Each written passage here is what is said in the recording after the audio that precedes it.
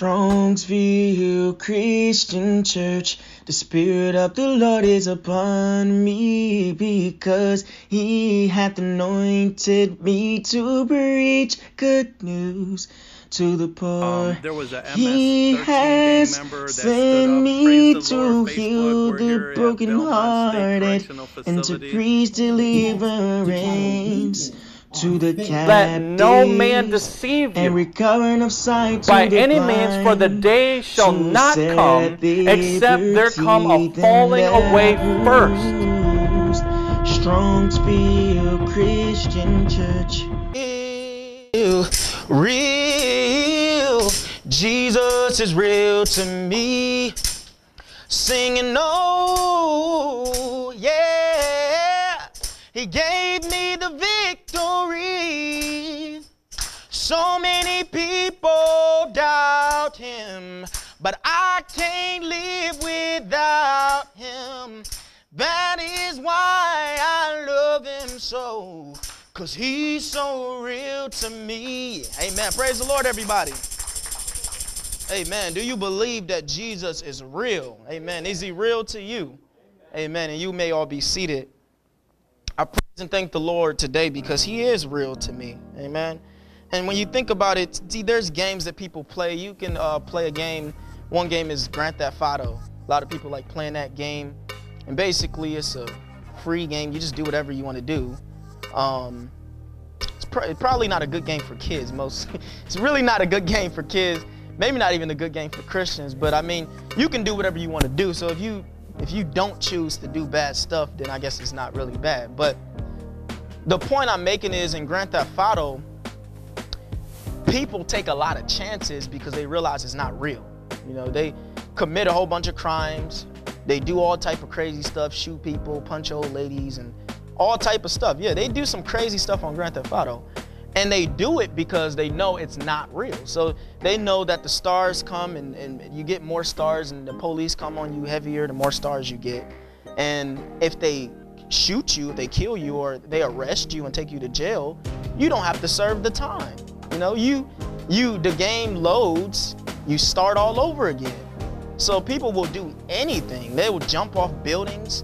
People put in cheat codes just to fall high from the sky and land on the ground. People do that. And the reason why is because they realize that there's no consequence for it. It's not real. It's not really happening. But what if you were to challenge those same people to do those things in real life? They're not going to do it because they know that it's real. In real life, there's real consequences. You don't get a whole bunch of lives. You don't get infinite lives in this earth. You get one life. You get one chance, amen, to get it right with God in one lifetime. You don't get two lifetimes. There's no reincarnation. So a lot of people are afraid of heights. I'm one of them. I'm afraid of heights. But even people that's not afraid of heights, you won't catch them just jumping off of a building because they believe that if they fall from a height that's too high, they would die. And because know that is real, it's a reality, because they know that if they hit the ground, they're gonna die, they don't do it. But it's funny that people say they believe that God is real, and they believe the wrath of God is real. They believe that heaven is real, and they believe that hell is real. They believe that the wages of sin is death. It's real. The Bible says it, and it's true, but they don't treat it as important as the real things that they see in this earth. What if people took their religion as serious as they took death, or as serious as they took jumping off of a building? They're not going to do it because they're real. Well, why do people sin against God so freely, so abundantly, if they really believe He's real? See, I believe that if you really know in your heart that God is real, it's not going to be easy for you to sin against Him, especially not constantly, because you realize that the punishment for sin is real. You realize that hell is real, so you're not going to just live your life any old regular way, but you're going to live it in a real way. Amen. And some people even say, you know, you're not real. And when people say that, they just saying, you know, you're putting up a facade, you're fake. And that's a little bit about what the sermon is, he gave me this title that my religion is not recreational. Amen. What does recreation mean? It means activity done for enjoyment when one is not working. Activity done for enjoyment. So whenever you do something for recreation, that means it's not really important. It's not important at all. You're just doing it for enjoyment. How do you know? Because work is not recreational. You don't do work because it's so enjoyable. You do work because you need to put food on your table. Now, some people love their job. I love my job that I do. But still, there are times within my work day that is not enjoyable. Amen. So I can't call it recreation or recreational. When you go to a recreation center, you go there to have fun. You go there to shoot hoops, play basketball, maybe box, work out, whatever it is, but you go to enjoy yourself. You don't really go to benefit from anything except for gaining muscle or, exercising is good for your body. But I've seen so many people, and I've been there myself, that treat their relationship with God as recreational. Amen. And what I mean by that is people do not take their religion serious at all. And even people that do take it kind of serious, there's a lot of people that don't take their religion as serious as they should. Amen. And that's the word that the Lord placed on my heart today is my religion. I don't know about everybody else. As for me and my house, yeah, but I don't know about everybody else's household. But my religion is not recreational. Amen. And I just come to declare that today and to help you all to declare that as well, that our religion, the God that we serve, the reason why we come to church every week, the reason why we walk the walk of faith, the reason why we live the will of God, why we study the word of God, the reason why we pray to him, the reason why we praise his holy name, it's not for recreation. Although it can be and it is enjoyable, the purpose of it is not recreational. Amen. The first scripture I have for you is in 2 Timothy, the 3rd chapter, starting at the 16th verse. It reads, all scripture is given by inspiration of God and is profitable for doctrine, for reproof, for correction, for instruction in righteousness, that the man of God may be perfect, thoroughly furnished unto all good works. I've been hearing this guy on TikTok, and I'm not going to say his name. I don't even remember his name at all. But I remember I seen this video on TikTok of this guy talking about how to get into heaven. And he basically was saying that Jesus already lived the perfect life for you on your behalf, which part of what he's saying was true, that he died for our sin. Yeah, that's true. But painting a picture that you don't have to repent in order to get to heaven, because Jesus already lived the perfect life in your behalf. So you don't have to live that life. Even though Jesus himself said, greater things shall you accomplish because I go unto the Father. The reason why he went to the Father is to give us the Comforter, to give us the Holy Spirit. Well, I noticed that when he was sharing this, he never pointed out any scripture whatsoever. Never used the Bible. Everything he said was from his own logic, from his own intelligence, and from his own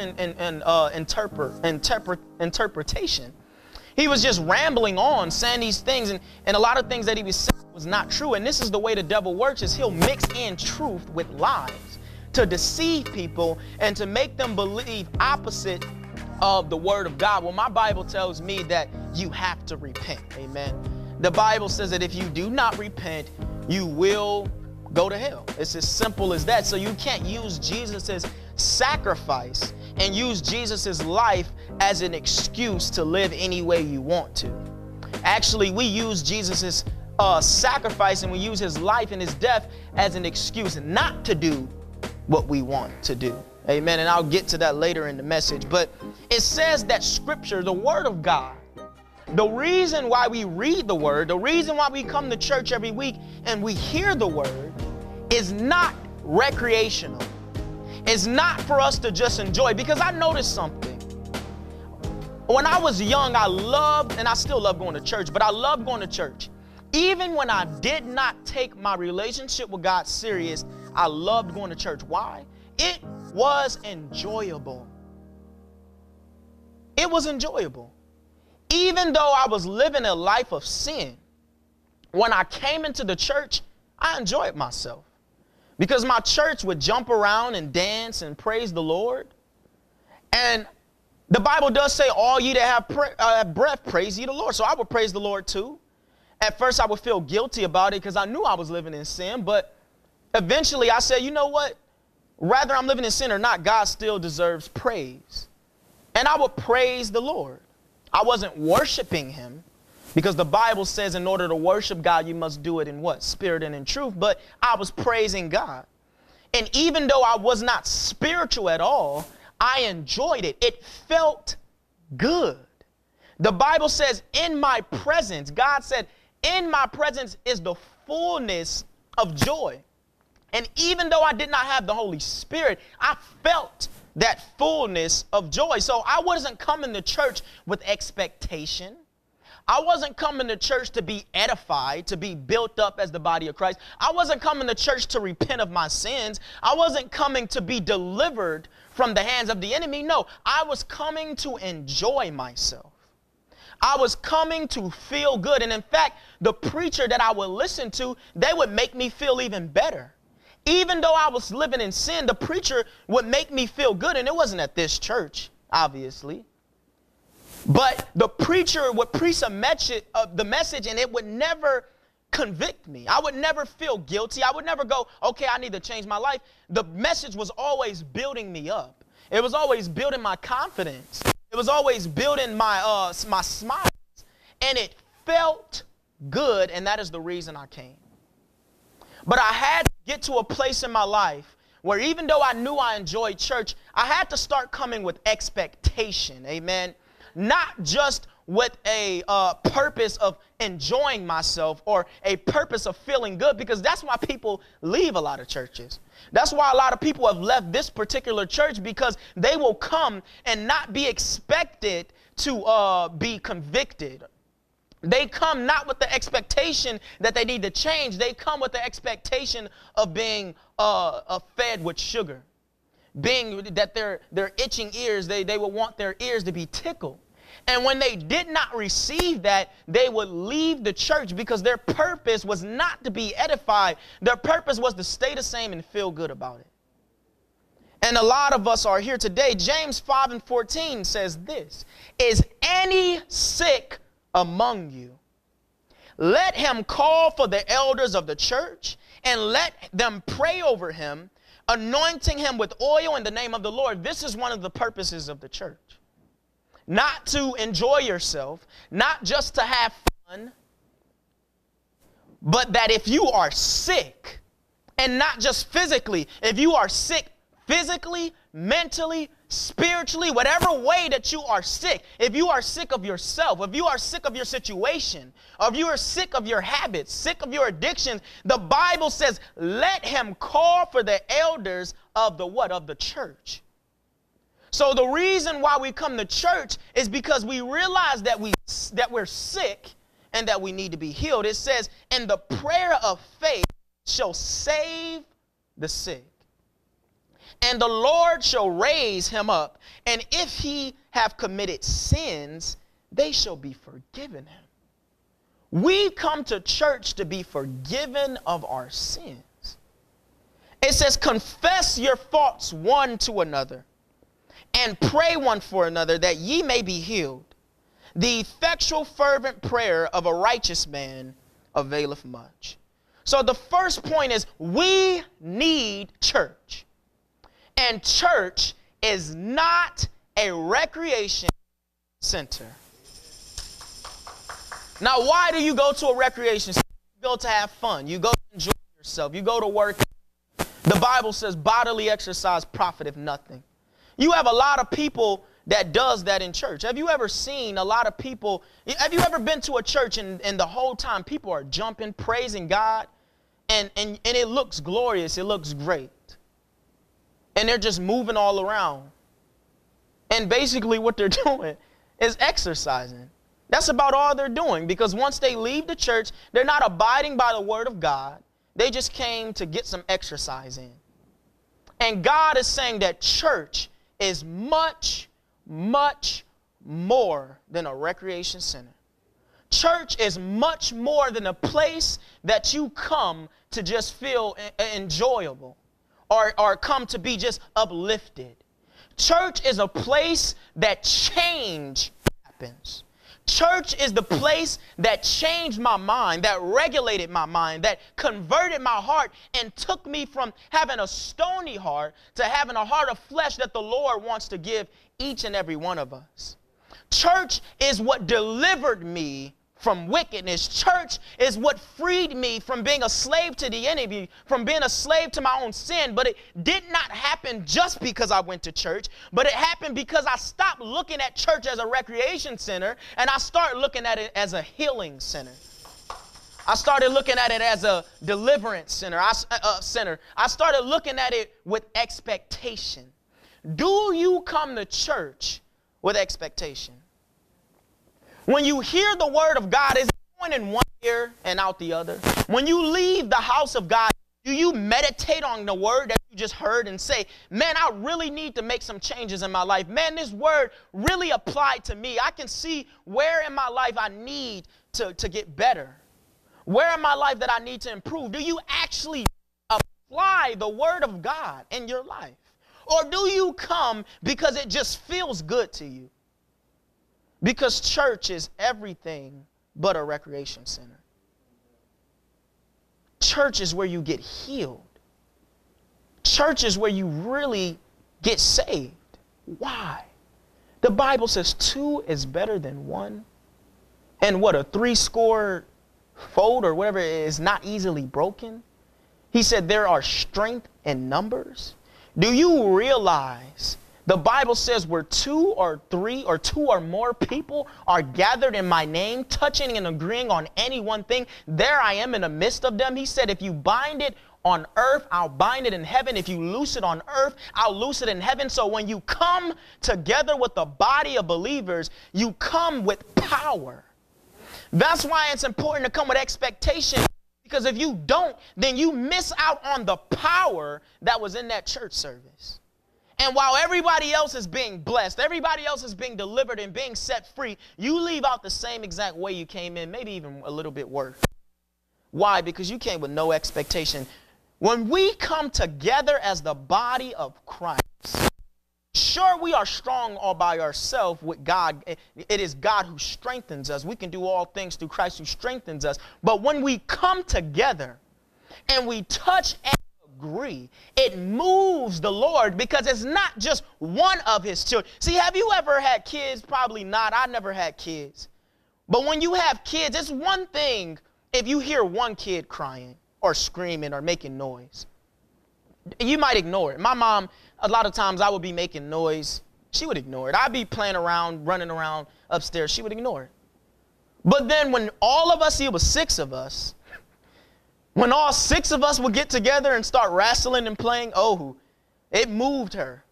She would come up there like, what are y'all doing? Sit down. I cannot take all that bumping over my head. But when it was just me bumping, it wasn't much of a problem.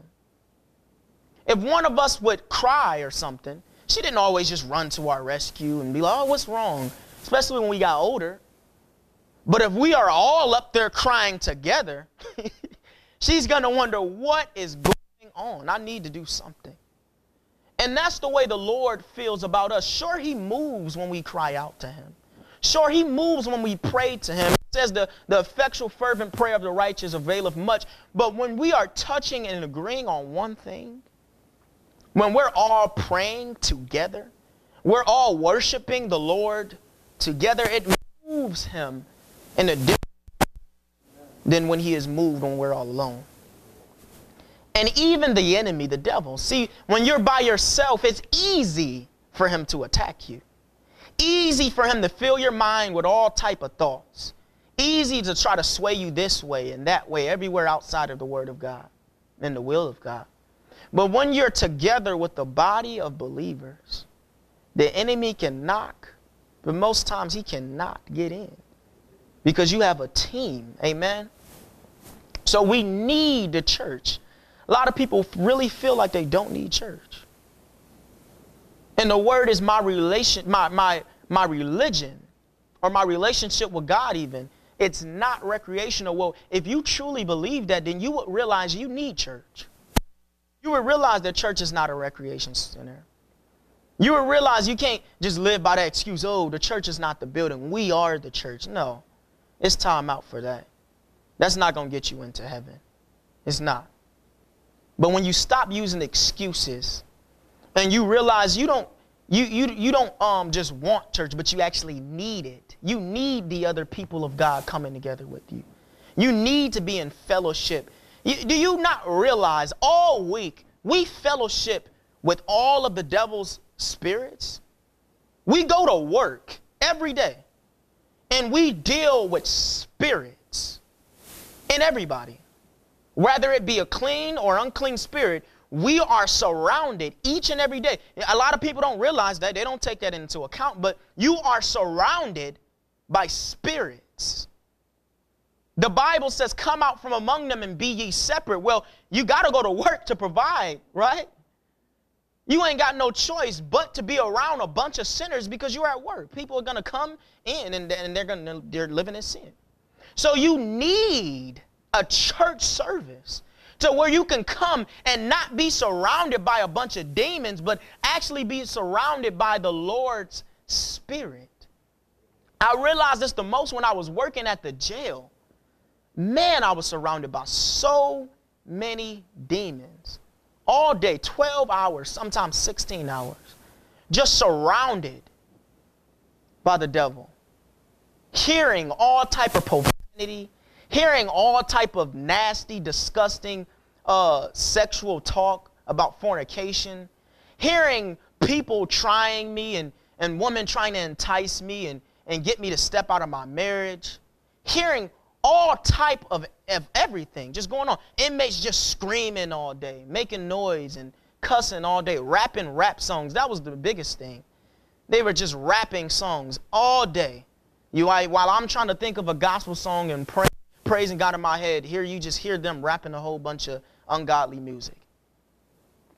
And it taught me to really appreciate the house of God, because it really has a peace that you cannot find in this world. Amen. So we really need church. And we got to realize church is not a recreation center. In Matthew 15, verse 8, it says, this people draweth nigh unto me with their mouth, and honoreth me with their lips, but their heart is far from me. But in vain do they worship me, teaching for doctrines the commandments of men. In John chapter 4. Now, let me slow down a little bit. It says, in vain they do worship me. And we learned that you can't really worship God if you're not doing it in spirit and truth. But a lot of people attempt to worship God in vain, which means they are doing it for the wrong reasons. And it says they honor God with their mouth, or they draw nigh unto him with their mouth. They say hallelujah. And that's why God said, not everyone that says, Lord, Lord, shall inherit the kingdom of God, but their heart. God is concerned about what is in your heart. When you are in church and you're praising him, what is in your heart? Are you thinking to yourself, man, I'm just trying to just let this time pass by so I can hurry up and get out of here? Or are you thinking you want to maximize the time that you have here because you realize it's more of a blessing to you than the world will ever be and can ever be? But it says, in vain they do worship me, teaching for doctrines the commandments of men. Some people will fake worship with you just so they can teach you false doctrine. Some people, you will go to a church and their worship service is long and enjoyable and awesome looking. You see people worshiping God, praising him, going crazy for him, speaking in tongues for hours, all to the glory of God. And then, boom, the message comes and you hit with a whole bunch of sugar. boom, the message comes. No conviction, no repentance, no nothing. Just everything is good. God will provide for you. God will put food on your tables. And then the tithes and offering basket come around 5 times. That's why he said, in vain they worship me, teaching for doctrines the commandments of men. Do you know that we learn not from what we told, but we've learned from what we see? When you're a kid, even though your parents will say, don't smoke, you see them smoking and it will make you want to smoke. Even though they tell you, if you smoke, I am going to whoop you. If you smoke, you're going to be on punishment. But because of the fact that you've seen your parent do it, it creates something in your mind, and your mind tells you, well, it can't be that bad as they say because they're doing it. They're telling me don't have sex before marriage, don't fornicate. The Bible says that to flee fornication. But then they're doing it. So it can't be that bad. If they're treating their relationship and their religion recreational, then it can't be that bad to do it myself. That's the way kids learn. It's from watching, not just hearing. See, they hear what you say, but they also see what you do. And that's why it's important as a Christian to lead by example. A lot of times we worship in vain, but we teach doctrines of the commandments of men, meaning that we lead people astray. Because even though they can hear our words clearly saying repent, when they see that we're not repenting ourselves, what we're teaching them is that you're supposed to say, God, forgive me, but not actually live the life that God called you to live. So in John chapter 4, it says, ye worship ye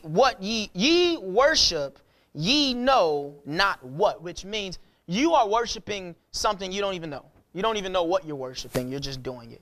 And it says, we know what we worship, for salvation is of the Jews. But the hour cometh, and now is, when the true worshipers shall worship the Father in spirit and in truth. For the Father seeketh such to worship him. God is a spirit, and they that worship him must worship him in spirit and in truth. Worship service is not a concert, nor for entertainment.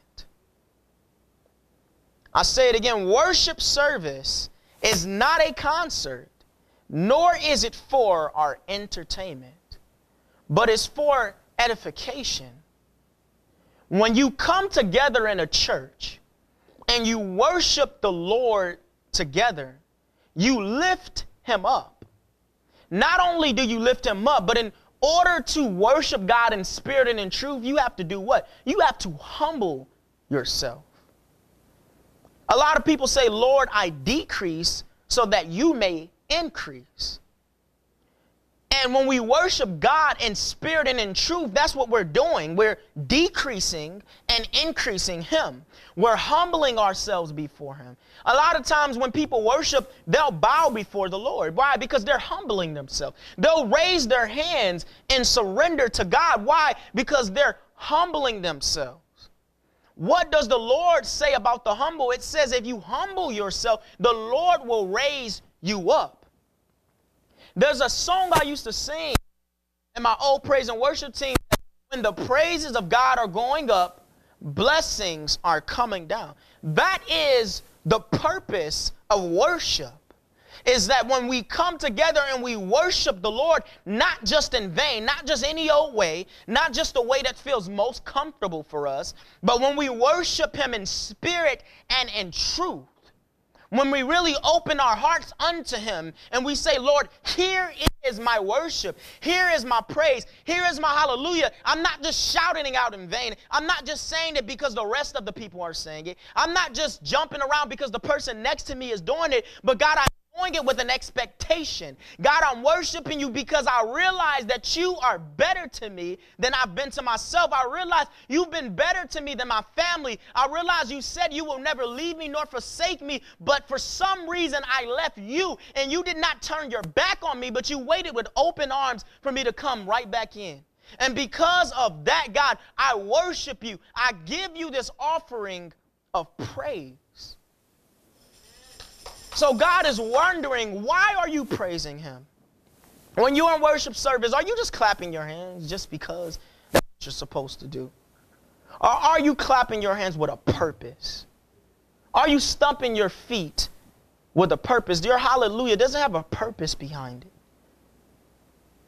Because worship service is not for entertainment, and it's not a concert. I've seen countless times people turn worship service into concerts. I've sang I've sang at a gospel concert before, but I've sang at like a talent show before. The way I sing at a talent show is different from the way I'm going to sing in church. Because if I'm auditioning, I have to show off my skills. I have to show them basically what I'm made of. I have to show them what I can do. I have to show them my range, what I'm able to do with my voice in order for them to select me. But God said, just make a joyful noise.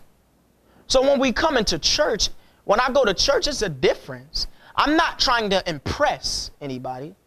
I'm not trying to show people my range and show them what I can do with my voice. But I'm singing because I want to worship and praise God.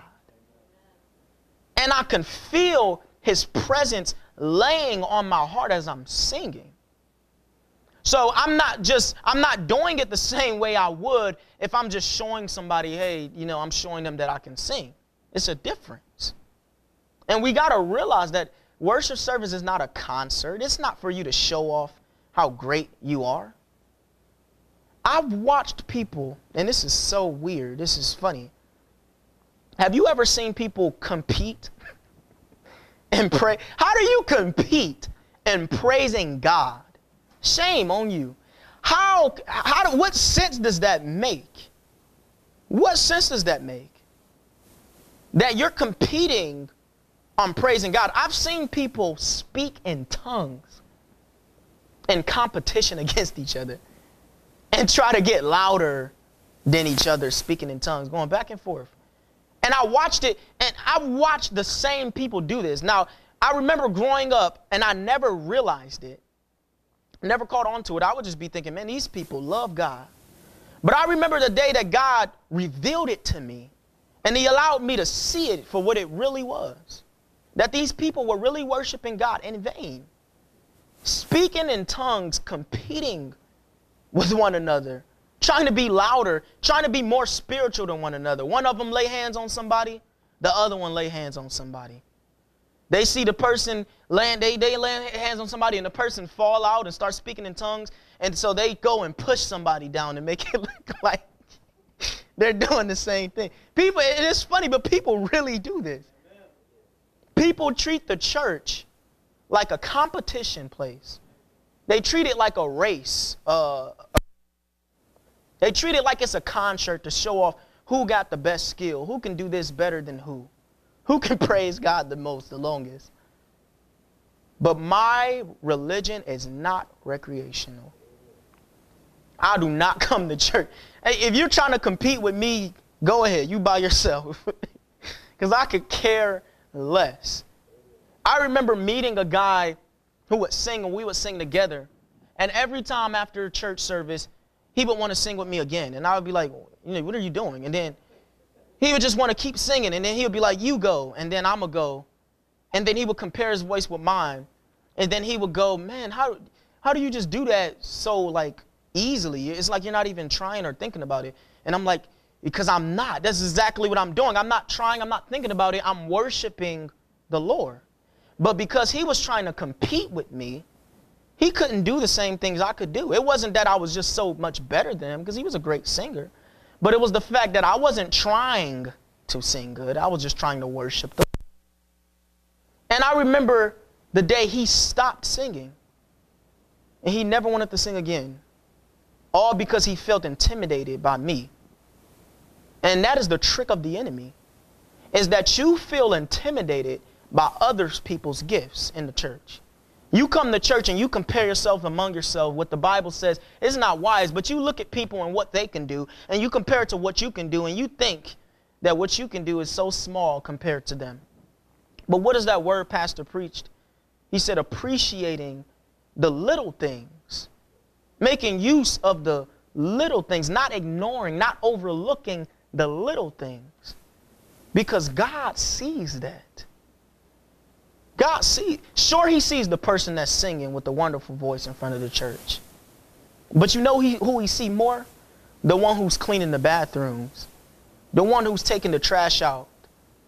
The one who's keeping the door. Why? Because nobody is looking at them.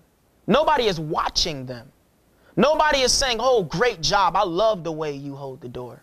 Nobody can hold the door like you. No one is patting them on the back. But the singers, the preachers, they get pats on the back. Because it's the most glorious thing that you could do in the church. But God sees the little things. He sees the non-glorious things that we do. He sees the things that we do behind the scenes, behind closed doors. So we got to know our worship. It's not for entertainment and it's not a concert, amen. But when we come to church, we come with expectation. In Matthew 6, it says, take heed that you do not your alms before men to be seen of them. Otherwise ye have no reward of your Father which is in heaven. Therefore, when thou doest thy alms, do not sound a trumpet before thee as the hypocrites do in the synagogues and in the streets, that they may have glory of men. Verily I say unto you, they have their reward. And what Jesus means by that is they have their reward. Is that glory from men that they receive? That oh, great job. Oh, you did great. That is their reward. That's it. But they don't receive a reward from their heavenly Father. It says, but when thou doest alms, which means whatever you do for the Lord, no matter what it is, how big, how small, when thou doest alms, let not thy left hand know what thy right hand doeth, that thy alms may be in secret, and thy Father which seeth in secret himself shall reward thee openly. When the Lord sees what you are doing behind closed doors, he will reward you openly. Where so that people will look at you and say, how is he so blessed? Why? Because they have no idea what you do beyond closed doors. They don't know how spiritual you are. All they see is the blessings of the Lord upon you. All they see is the favor of the Lord just resting heavy on you. Have you ever been around a person and every time you get around them, their aura is just so different? I remember for the longest time, I couldn't look pastor in the eye. I couldn't. I just couldn't. And I didn't understand why it was. But I understand now it's because of the life I was living was contrary to the life he was living. I could tell that he was living a righteous life, not just in the pulpit where everybody can see, but that he was actually seeking God behind closed doors. Why? Because when I would come around him, I could feel it. I was not comfortable. He would be having conversations with me, and I would be counting down the time until it's over because I felt nervous. I felt overwhelmed. And it was the presence and the Spirit of God. It made me feel uncomfortable because it wasn't residing in me. You see, when you don't have the Holy Spirit and you come around somebody that truly has it, you come around somebody that's not faking it to make it, that's not just pretending, but they're actually serving God in secret. They actually have a secret place that they go to, and you're living in sin. You don't feel comfortable. So if you call yourself a Christian and sinners are just so comfortable around you, and they just have any type of conversations with you, they include you in everything, they go into a party to drink and they're inviting you every day, that should tell you something about yourself, that you aren't in the secret place as much as you should be. It says our secret walk with God is more important than our public walk with him. You will be much more powerful, much more effective in public if you actually do what you're called to do in secret. Even though people will not know what you are doing, they are going to feel what you are doing. And you can say the same words. I remember working in the optical with Pastor, and because I was young, and he was way more experienced than me, and he's older than me. He's a grown man, and I was really young. And I look young now, but I looked even younger. I didn't have no sideburns or nothing. Face was just naked, smooth. You can tell it ain't because I shaved. There's just nothing growing there. And people would hear my words and ignore me. And then he would come, say the same exact word I said, word for word, and then they would go, oh, okay, I get it. And I would be like, come on. I just told you that, but they didn't trust me because I was so young. And they're like, nah, they just looked me off, looked me over, like he can't know that much. You know, he don't know what he's talking about. And I'm being taught by the guy that they're listening to, being trained by him, but they didn't see that. But it's the same way spiritually. A lot of times you can hear one thing from somebody and not receive it at all. And then another person can say it and it hits you a total different way. That is evidence that they're not just preaching in public. They're not just living a walk for God in public, but they're actually doing it in secret. See, if you're going to realize that your relationship with God and your religion is not for recreation, then you will know this point that your secret walk with God, not equally as important, it is more important than your public walk with God. God cares more about what you do when nobody's around than he does what you do when everybody's around. Because sure, you're going to serve God and everybody's watching. Of course you are. But God wants to know, what are you going to do when you are all alone? No one's looking, because that is who you are. We're not the same in public. Our voices even change when we're at work. When we deal with customers. My voice is like this right now, but when I talk to a customer, it's different. It's not super high pitched. It's almost the same, but it's a little bit slower, smoother. I'm like, hi, how can I help you? I don't come to patients like, what's up? What you want? But I might say, what's up to my wife? We know how to act in public. It's easy. Especially when we have an example. We just act how they act and they're going to accept us. But God is looking at, who are you behind closed doors? What are you doing behind the scenes? What are you doing when no one's watching? Because that defines who you really are.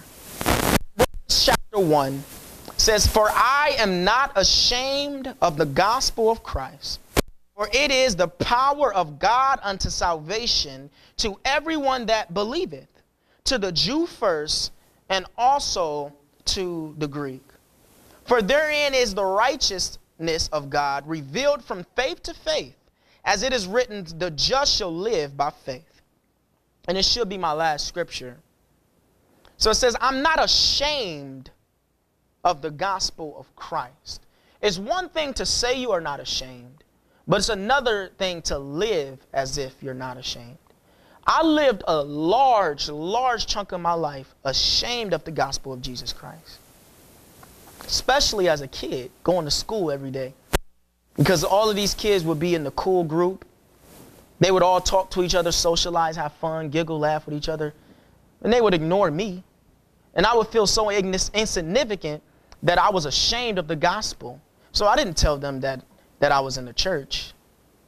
But when people found out I was in the church, it got a lot different. Started calling me church boy and this, that, and they would joke around and say, we're going to go to this place, we're going to go to this party, and then they would go, oh yeah, you can't go. You know, you a church boy. And at first I was ashamed of that. I was sorely ashamed. I would put my head down. I wouldn't say nothing. But call me a church boy now. You know what I'm going to do? I'm going to agree with. I'm going to say, yes, hallelujah, I'm a church boy. If that's what you want to call. I remember when I was working at the jail, a lot of the women would call me that. That's how they would refer to me, as that little church boy. The little church boy. Man. But guess what? I didn't get mad. I didn't get offended. There's nothing to be offended about. I owned it. I said, yep, I'm that little church boy. If that's what you want to recognize me at, see, I'd rather you recognize me as that little church boy. I would rather you recognize me as that irritating person that always talking about God, that person that you just don't go around because they're going to say something about God, say something about church. They're always offering to pray for me. I would rather be known as that person rather than being known as that one person that think that they say, oh, he'll outdrink you. He'll outsmoke you. You can't smoke more than him. He's not a, what they call it, he's not a lightweight. Oh, he'll out-party you. Oh, he can dance real good. I'd rather have a reputation of being an irritating little church boy. Amen. Because I am no longer ashamed of the gospel. When you are not ashamed of the gospel, it's going to show. Real Christians are not idle, wasting time, but are on the battlefield, fighting for the advancement of the kingdom of God. See, if you're going to realize that your religion is not recreational, that means that you see that you're not just in this life, but you are in a constant war. You see that when you see people, you're not just looking at their flesh and judging them, but you're looking at the contents of their spirit. You're receiving discernment from the Holy Spirit and from God, letting you know what this person's intents are, letting you know what the contents of their heart is. Why? Because you are on the battlefield. See, a lot of us call ourselves Christians, but we wake up every day and we don't minister to nobody. Don't say nothing to God about God to nobody. Don't invite nobody to church, and then we expect our church to grow, but we don't invite anybody. We expect people to be saved. We expect people to come to the Lord, but we don't invite people to the Lord. What sense does that make? What sense does that make? That's like going to a restaurant, and the food is so great, and you're expecting all of your family to go there, but you don't tell them of how great the restaurant was. You're just assuming they're going to go there on their own like you did. That's what we do with our walk with God. We got saved, we got delivered from sin, and we just expect everybody else to get it how we got it. Nobody is the same. There are people, the only God they're going to get, the only word they're going to get is through your mouth. There are a lot of people whose blood is on our hands. God said if we warn the sinner from his wicked way, rather he turn or not, his blood is off of our hands. And he said, thou hast delivered thy soul. But when you see the wicked man in his wicked way and you fail to warn him, and you fail to tell him about the gospel of Jesus Christ, then his blood, it says that God will require it at your hand. So if you realize your life in Christ is not recreational, you're not just waking up every day to enjoy yourself, but you realize that you are on the battlefield, you realize that you are in a war, that means that God's word is going to continually just flow out of your heart, flow from your mouth. That you just can't help but minister to somebody because you're just overflowing with the presence and the word of God. Real Christians are not just idle. They're not just wasting time. See, we are on limited time. We are on borrowed time. The Bible says, redeem the time for the days are evil. Do you not realize there is wicked people out there? There is spiritual wickedness in high places. There are people that aren't delivered. There are people that are homeless. There are people that are hopeless. Even worse, there are people that are depressed. There are people that are suicidal. There are people that are pondering if they should really follow God or not, if they should come to church or not, if it's really going to make a difference in their life. And these people are waiting for Christians like me and you to come and minister to them. You did not come to God on your own. Somebody ministered to you. You would think that because I grew up in the church my whole entire life that I would have got it right a long time ago, that I should be way advanced by now. I'm about to be 23 years old. Most people would just assume, oh yeah, you got to be way up there because you've been in church your whole life. No, it took time. It took a long time. And it took ministry. I had to listen to the word of God. It was preached to me over and over. And one day I actually received it into my heart. I stopped just hearing it, stopped just being a hearer of the word of God. I started to be a hearer and a doer also. This world needs us. The Bible don't call us the salt of the earth for no reason. We are the salt of the earth because we are preserving it. We are the salt of the earth because we are a city that sits on a hill that cannot be hidden. And we are not ashamed of the gospel. The Bible says to proclaim the Lord among the heathen, among all people. No matter if they want to receive it or not, that is on them, but it's up to you. Are you going to share the gospel of Jesus Christ? Are you ashamed of it? Are you scared? Are you timid? Are you too afraid to share about what the Lord has done? A lot of people are ashamed of their own testimony. They're intimidated by it. They don't want to tell people. They don't want people to know the things that they used to do. How are you ashamed of the power and authority of God to change you? How are you ashamed about a God who was so faithful even though you weren't faithful? We think that because we tell people our past that it's going to make them look at us a certain way, and some people might look at us a certain way, but the Bible says this, that we are overcome by the blood of the Lamb, but not only that, but by the words of our testimony. So when we share where the Lord has brought us from, it let people know that are without hope. It gives them hope that if God delivered you from such a wrong, such a disgusting, such a perverted background, then I believe that he can save me as well. My grandpa used to testify to me all the time that he used to be addicted to crack cocaine. And that always gave me strength. It always uplifted me. It always helped me to believe that God could deliver me because I've never been addicted to a substance like that. But I've seen people and I've seen how hard it is to get clean. And I would always think about that. If God delivered this man, that I know he can deliver me. If God took our pastor from being an atheist who didn't believe in God, made fun of Christians, and turned his life around to where he's leading a church that don't even make sense. That's not even fathomable for me. But you know what? It gives me hope that if God can take an atheist man and turn him into a pastor, and not just any pastor, but one that's standing on the word of God, not sugarcoating the word, not taking from it or adding to it, but preaching the word of God to where at one point he didn't even believe in it, where he used to smoke weed out of Bible paper, he said. If God can do that, it makes me wonder, God, what can you do for me? Surely you can deliver me. I know you can because I've watched your power through other people. People need to see God's power through us. Some people won't experience it on their own because they won't open up to God. But when they see us, and we're not just faking, but we're not just treating our religion as a recreation. We're not just treating church as a recreation center. We're not just treating worship service as an entertaining concert. But when they see that we are really living this life that God called us to live, and they see the results, they're going to want a piece of it. Who do people go to when they need financial advice? Rich people. People will listen to a rich person.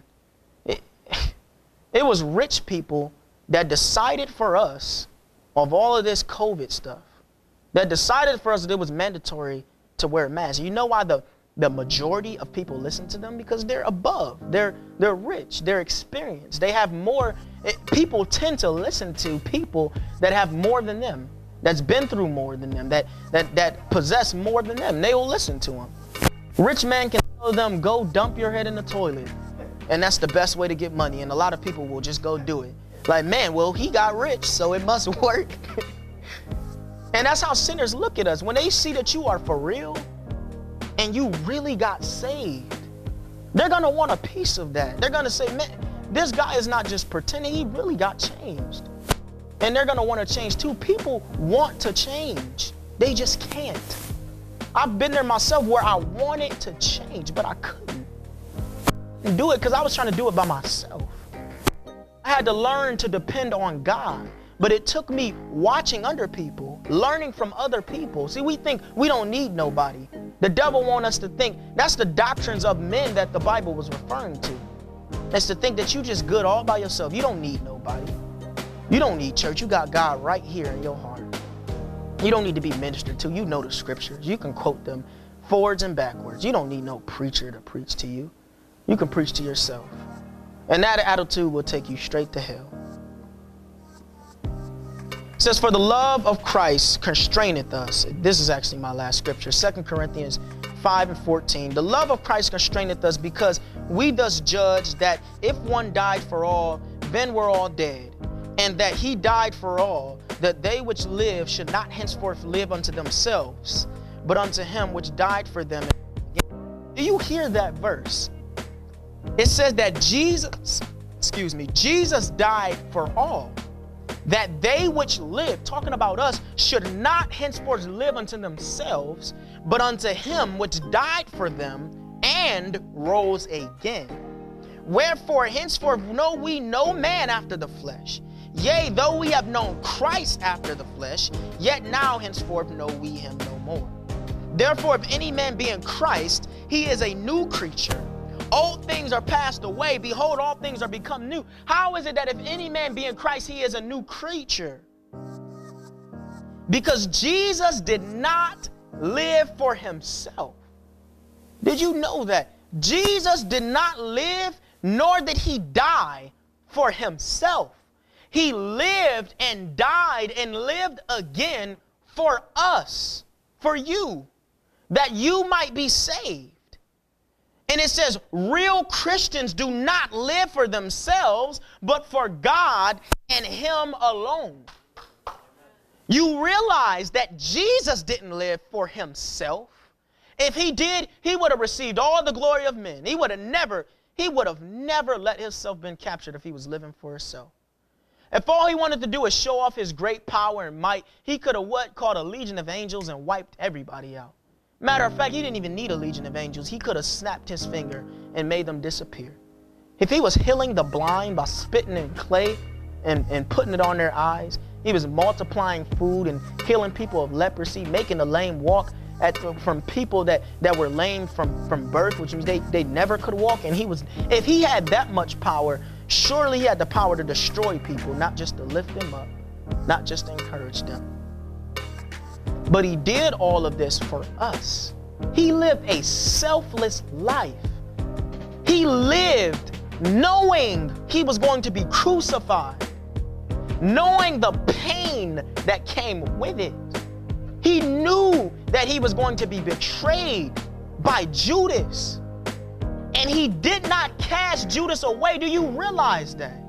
He sat at the Last Supper with him, even declared to him, one of you is going to betray me. But he did not betray him. He didn't turn his back on him. He still opened his arms unto him, knowing what he was going to do. Looked him in his eyes once he kissed him and said, betrayed thou the Father of God with a kiss? Let him know, I know what you're doing and I know what you are going to do. But look at my response.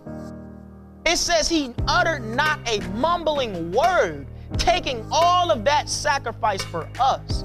And we have the audacity to wake up each and every day and live our life for ourselves. Live our life for selfishness. Live our life to our flesh. Live our life for our dreams, our will, what we want to do, what we want to accomplish, what do we want to have in life. We have the nerve to do that. We have the nerve to pray, and it's never spiritual. You got to watch your prayers. When you pray, is it just God provide for me? Is it only God do this for me? God give me this, give me a new car. God bless me with a new place. God do this. No, when we pray, we're supposed to be praying that God heal me. Not my body, Lord, but my spirit. God, draw me closer to you. God, I want to be closer to you. I want to know more about you. I want to be more like you. God, I want to be anointed. God, show me the way. God, lead me. Strongsville Christian Church, the Spirit of the Lord is upon me, because He hath anointed me to preach good news to the poor. There was a He has sent me to heal the brokenhearted and to preach deliverance to the captives. Let no man deceive and you recovering of sight by to the any blind, means, for the day shall not to come set the except there come a liberty falling them away that first. rule. Bronxville Christian Church.